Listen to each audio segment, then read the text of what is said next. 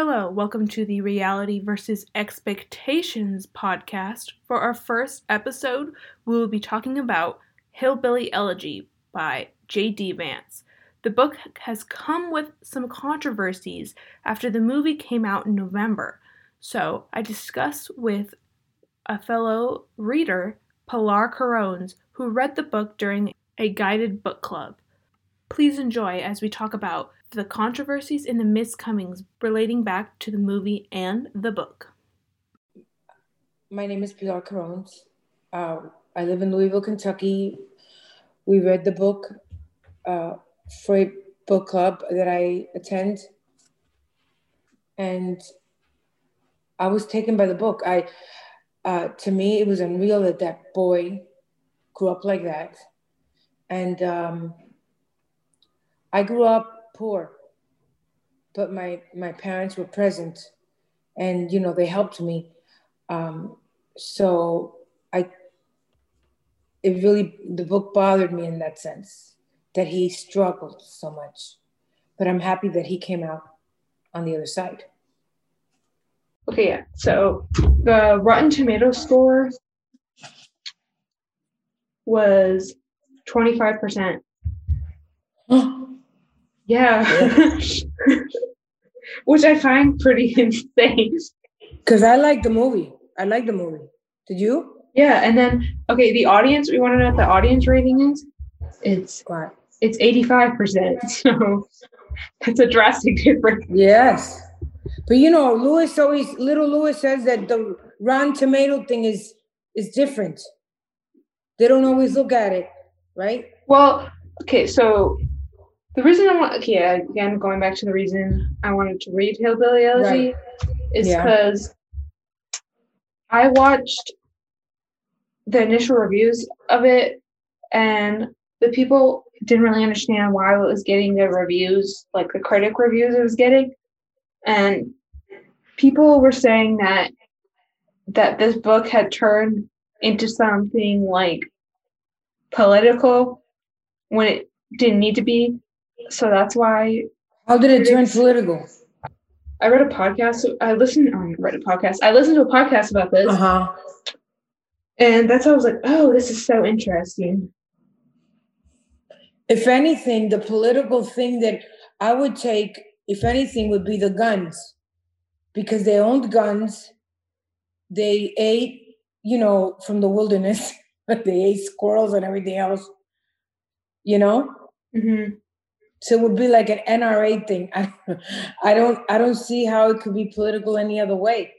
But I don't know. But if you tell me, maybe we can. So the New Yorker has an article that says the silent political messaging in Ron Howard's Hillbilly Elegy adaptation. Okay. And yeah, he said Hillbilly Elegy provides yet more evidence that when it comes to genres that confine rather than unleash cinematic creativity, superhero movies and other franchises have nothing on adaptations of memoirs by living public figures. The director's imagination is restricted by the blueprint set forth by the author / protagonist, who is also available to complain even publicly about departures from the printed record. The result often is movies that are devoid of moral complexity, psychology, depth, and social purview. In Hillbilly Elegy, which is directed by Ron Howard and based on the best-selling memoir by J.D. Vance, the gap between artistic imagination and informal dosing is even more apparent in other examples of the genre. And peculiarly, the thinness of the adaptation arises only from where the movie doesn't go beyond the book, but also from what of its source material it chooses to leave out. So right, there's a lot of stuff left out. But he lived a long time with his mother. Didn't he live as long? Didn't his mother left and then he stayed with the grandmother? I would say in the book, there's a lot more drama between the mother. Like he stays with the mom. The mom has a lot more boyfriends in the book. Yeah. So I think they downplayed that aspect in the movie. But I think it was just for emotional impact. But I think his grandmother was a cushion, to make things, more bearable. But I think in the book, he explains all the grief. Like I felt more pain in the book. I felt more pain. I felt more anguish on his part. How this guy was going to go on to Harvard or Yale, wherever he went. And, he even broke up with the girlfriend at one point, right? Because he didn't want the girlfriend to meet his mother. Is that right? Yeah, well, he realized that side of his family was holding him back. So he had to let go. Right. So, okay. He was also embarrassed to show his fiance, Usha, I think. Usha. Yeah. That side of his family, because he was just embarrassed. So okay, what else does it say in the New Yorker? Okay, they said the movie's vision of America is one of nothing except self-interest and self-improvement. It's one in which the only reach beyond the self is the one that embraces family, in which pleasure is a distraction and danger, and culture is a fraud and a lure. With his soupy, impersonal manipulations of memory and experience, void of the burrs that attach them to the world at large, Howard, whether intentional or not, has made a libertarian's fantasy. So therefore, that's where the controversy came in, was because. So who's the author? What's the name of the author that wrote the article? His name is Richard Brody. Okay. He went to Princeton. So maybe I'm not. That's okay. That's the whole reason I read it, though. So then, when I read the actual book, and I was like, yeah, where is this coming from? Like, I think people said that it's because it was released during an election year, and that was the reason why it was the movie. Yeah, because it was released. It was released to Netflix in November. So is this more for the Democratic side or for the Republican? I don't understand.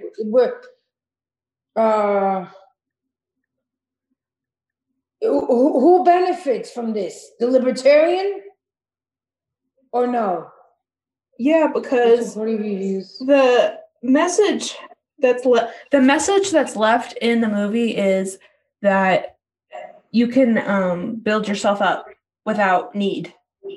Like, he built himself up and got out of his situation through his own means. So, and little, like. Yeah, but didn't he get money? Wasn't he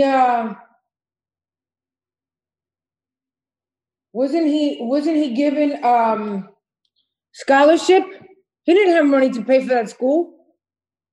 He was on a scholarship, and he worked. Yeah, he worked, and then he had to come. His grandmother was dying, and he had to come. I mean, he was the only he was the only, what's the word? He was the only civil person in that family. The only one that could do anything to get the grandmother where she had to go, get her into nursing. The mother was either drunk, drugged, or with somebody else. Right? Yes. One thing I do remember very clearly, and I don't know if you remember, is he wanted a certain toy for his Christmas gift. Do you remember that? I think he wanted a Star Wars or something. He wanted something. And the mother said she was going to get it for him. Oh, do you mean the part where he wants a baseball card? I thought he wanted his toy. And the grandmother said, I'm not going to get it for you because your mother's bringing it. And the mother didn't bring it. And that's all he wanted. Do you remember that? I just remember the baseball card scene when the mom promised him a baseball card, and that's when that whole situation happened with the mother being abusive. So. Oh no! This is like she comes to visit. He's taking care of her. It's in the book, and it's Christmas, and he only wanted one thing, and so she didn't get the grandmother didn't get it because he was supposed to get it. She was supposed to get it, and she didn't bring it.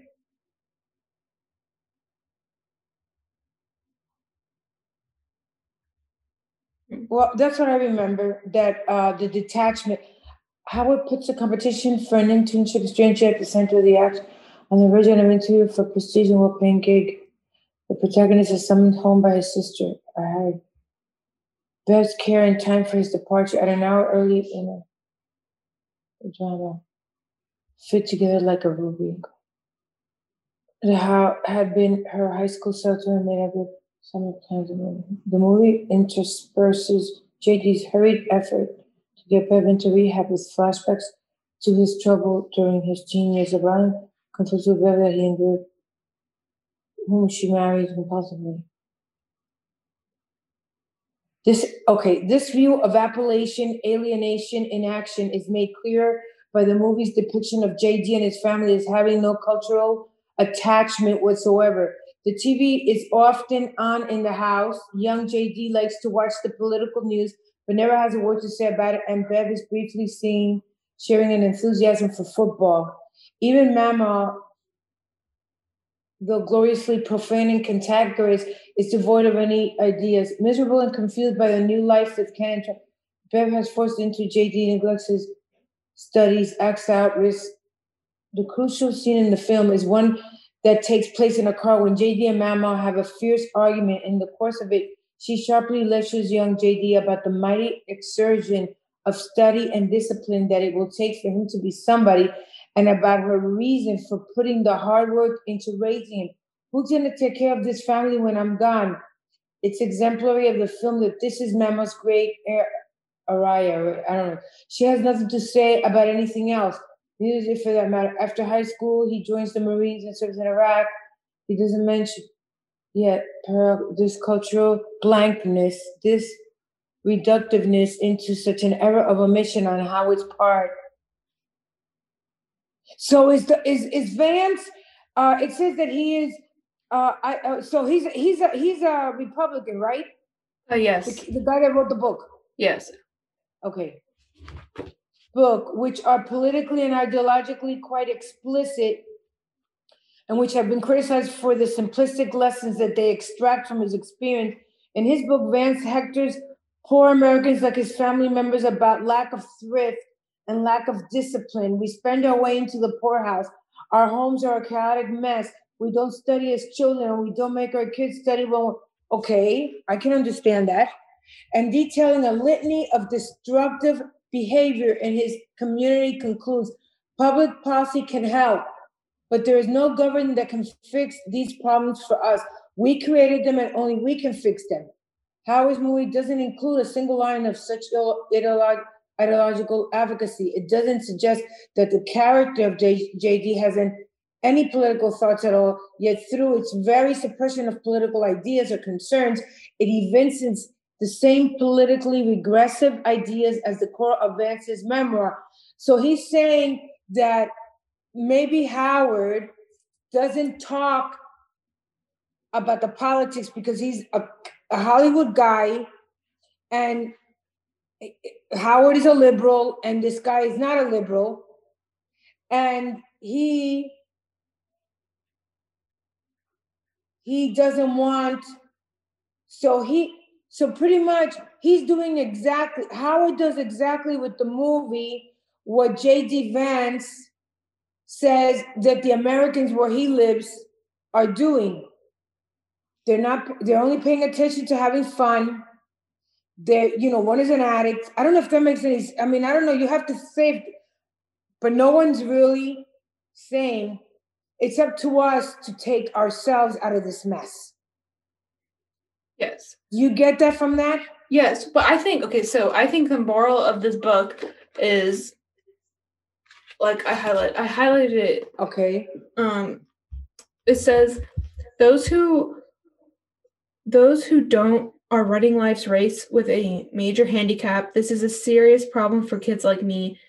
Here's a non-exclusive list. I don't know when I got to you. So it's like he's talking about how even though he had handicaps in life, he still was able to break free of those handicaps without any assistance from the outside. Yes. Public assistance. Yes. So, and that would be a political, the Republicans would say less government in your life, you take care of yourself. That's what a Republican would say, right? Because yes. he's a Republican. So I think that's what took misconstrued, I think that's what people took that as oh, because I don't know, that I feel like that's the essence of what America is, you have the freedom to do what you want to do, and it's up to you whether you take those chances or not. And just because someone starts in a higher position as you do doesn't mean they're going to be as successful as you. So I think that's the big takeaway from this book, because through all the struggles he went through in his life, he was able to get out of it. And I don't know, reading it, it was really, it was really refreshing. Okay, so what this guy is saying is that he took this movie, Howard took this movie and took it from what this author tried to explain, that it's up to us, that it's up to you to get out of your mess, not to have assistance from the government, and not to always be given a hand by the government, right? Which in turn makes you dependent on the government, right? What he's saying is that he took all that and he made it into a libertarian's fantasy. So, if I get this right, it wouldn't have been so hard if the Democrats would have been able to help him. It wouldn't have been so hard for him if he would have gotten help. But since he didn't get help, he had to go out and do all this. This is why this kid got to how he got. And all these people, the homeless, the lady that's out in the street and can't get into anything, and her son keeps pulling out credit cards trying to pay his way to get her a room in somewhere, right? Mm-hmm.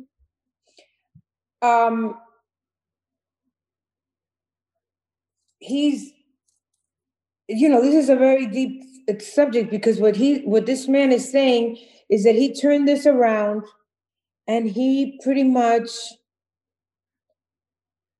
like he says, when he says his soupy, the things he remembers, the soupy, all mixed up, what he took it to be. He read the book and then he took it what he wanted it to be, but it's not really what the book was.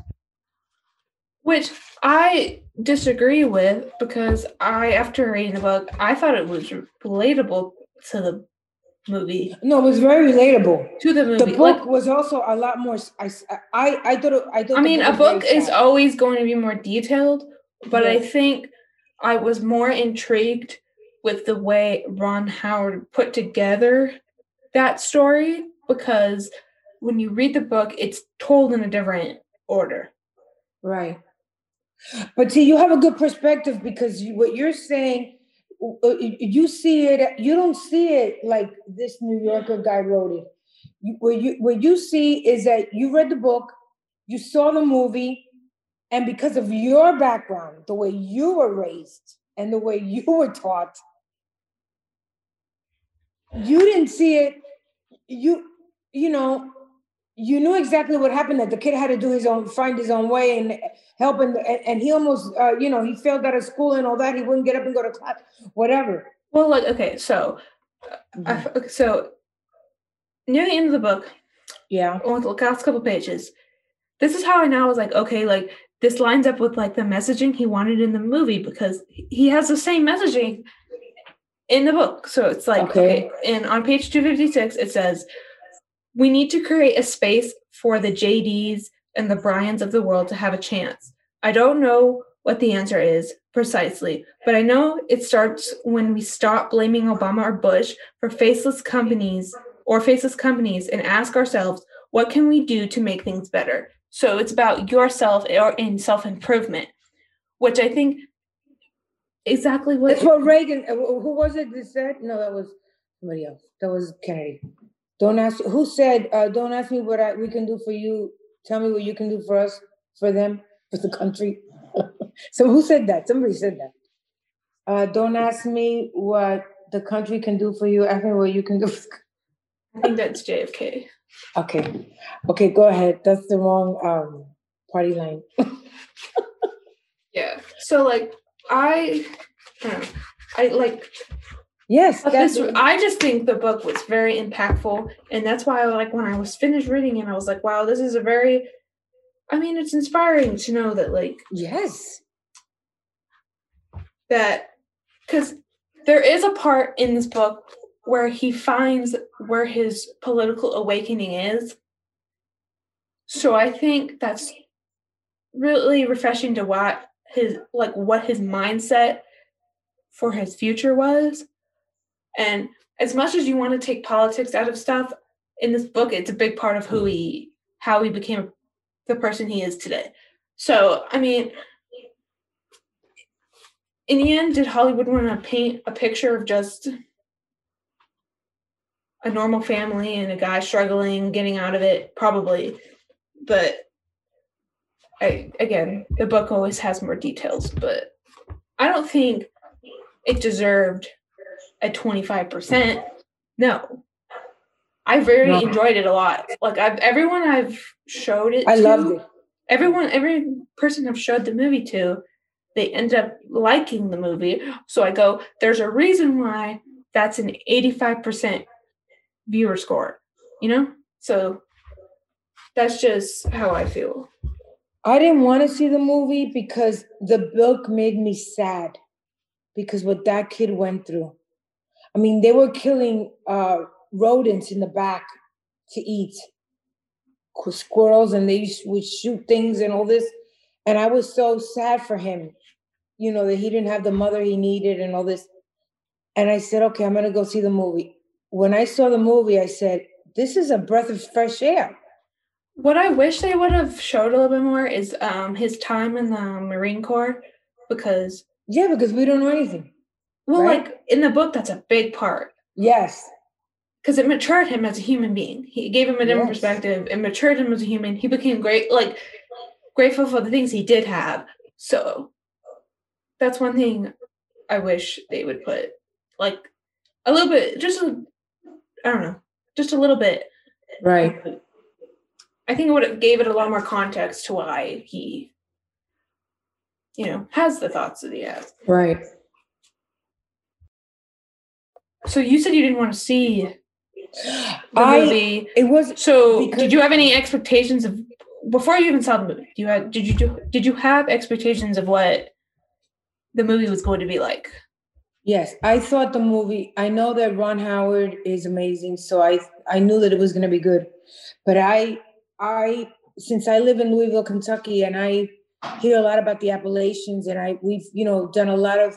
Yes, he lived near Kentucky. Yeah, that's why I was like, yeah. So right, so I was thinking that this was going to be so much like the book, and the book really, some ways, it made me sad, because the poor guy, he had to pick himself up and all this, but his grandmother also, gave him the strong foundation, and she was there for him, and good or bad, whatever she did, it worked. So I thought that the movie was going to be a lot sadder, a bigger struggle. Yeah, it was a big struggle. Yes, he had to drive all the way from school, from the university, to come back, to get his mother into a place, all this. But to me, it looked the struggle. Well, it was so worth it because I think that's what he had that in him anyway, always in his life. So when I saw the movie, when I left the movie, I thought to myself, this doesn't have all the detail of the book. This is lighter, but this also explains how this is deep. This guy went through hell and back, to get to where he was. He didn't even know he got, a lot of people in life, they don't have a plan, right? You hear this one say, oh, I don't know, I was going to be this. And then I got a job doing that. And, I wound up over here. So if it weren't for the Marine and that he was accepted because of his brilliance, that he's passed all those exams and everything, maybe he wouldn't have gone to where he is. You know what I'm saying? So I like the movie, but Louis always tells me that not to listen to Rotten Tomatoes because the audience usually that isn't thinks differently than the Rotten Tomatoes people. But I did enjoy the movie, and then you think to yourself, what do I have to struggle about?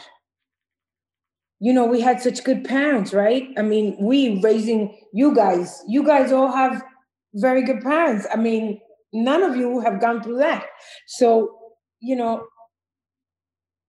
I don't know. I liked the movie. The book was very, very deep. And I came from a real, I grew up with nothing. So in a little building, in an apartment in a city, I never, we never had a house or anything. So, but I never saw that kind of poverty, like where things were dirty, where people didn't take care of their kids. Mm-hmm. So it was like eye-opening. The book was more eye-opening for me. Does that make sense? Yes. I just think my takeaway is that the book and the movie shows the qualities of like what could happen, like the opportunities you get versus like if you don't take those opportunities to go follow your dreams and to do what you want, and that like nothing truly sets you back but you. That's 100% true. I agree with you 100%. Which, yeah, has become quite I don't know why that has like over the last couple months, I don't know, the view of like America is not good or like great or like America's bad. And I go, okay, like look at all the other countries in this world who don't have, like, even people in poverty in America have better chances of being better than any other country out there. So I think that is something to be grateful for. You might not think that to be grateful for that in that moment, but I don't know. I've had the opportunity to study a lot of different cultures and see a lot of different places, and I think that's really shaped my perspective. And yeah, that's why I like this book. So yeah. This is the greatest country in the world. I don't care what anybody says. It's built, on a democracy, and you can be whatever you want to be here. I came from a communist country, Cuba, and I'm telling you, our parents were so happy to be able to come to this country. And I'm very blessed every day to say that we are Americans. I'm a Cuban American. I wouldn't go anywhere else. And the book shows you how it is in you. It wasn't that guy the ability to make it or not make it. Mm-hmm. His mother wasn't helping him write applications to schools or getting money or talking to people and nothing. Mm-hmm. Yeah. So, I'm glad you enjoyed the book. Well, yeah, because I'll end it with this quote, because this was exactly what I was talking about. And it's on page 173. It said, because this is when he was in the Marine Corps and he went to a different country, and then he saw the perspective of everything he'd been through in his life. He said that resentment didn't vanish in an instant, but as I stood and surveyed the mass of children of a war-torn nation, their school without running water, and the overjoyed boy, I began to appreciate how lucky I was. Born in the greatest country on earth, every modern convenience at my fingertips, supported by two loving hillbillies, and part of a family that for all of its quirks, loved me unconditionally.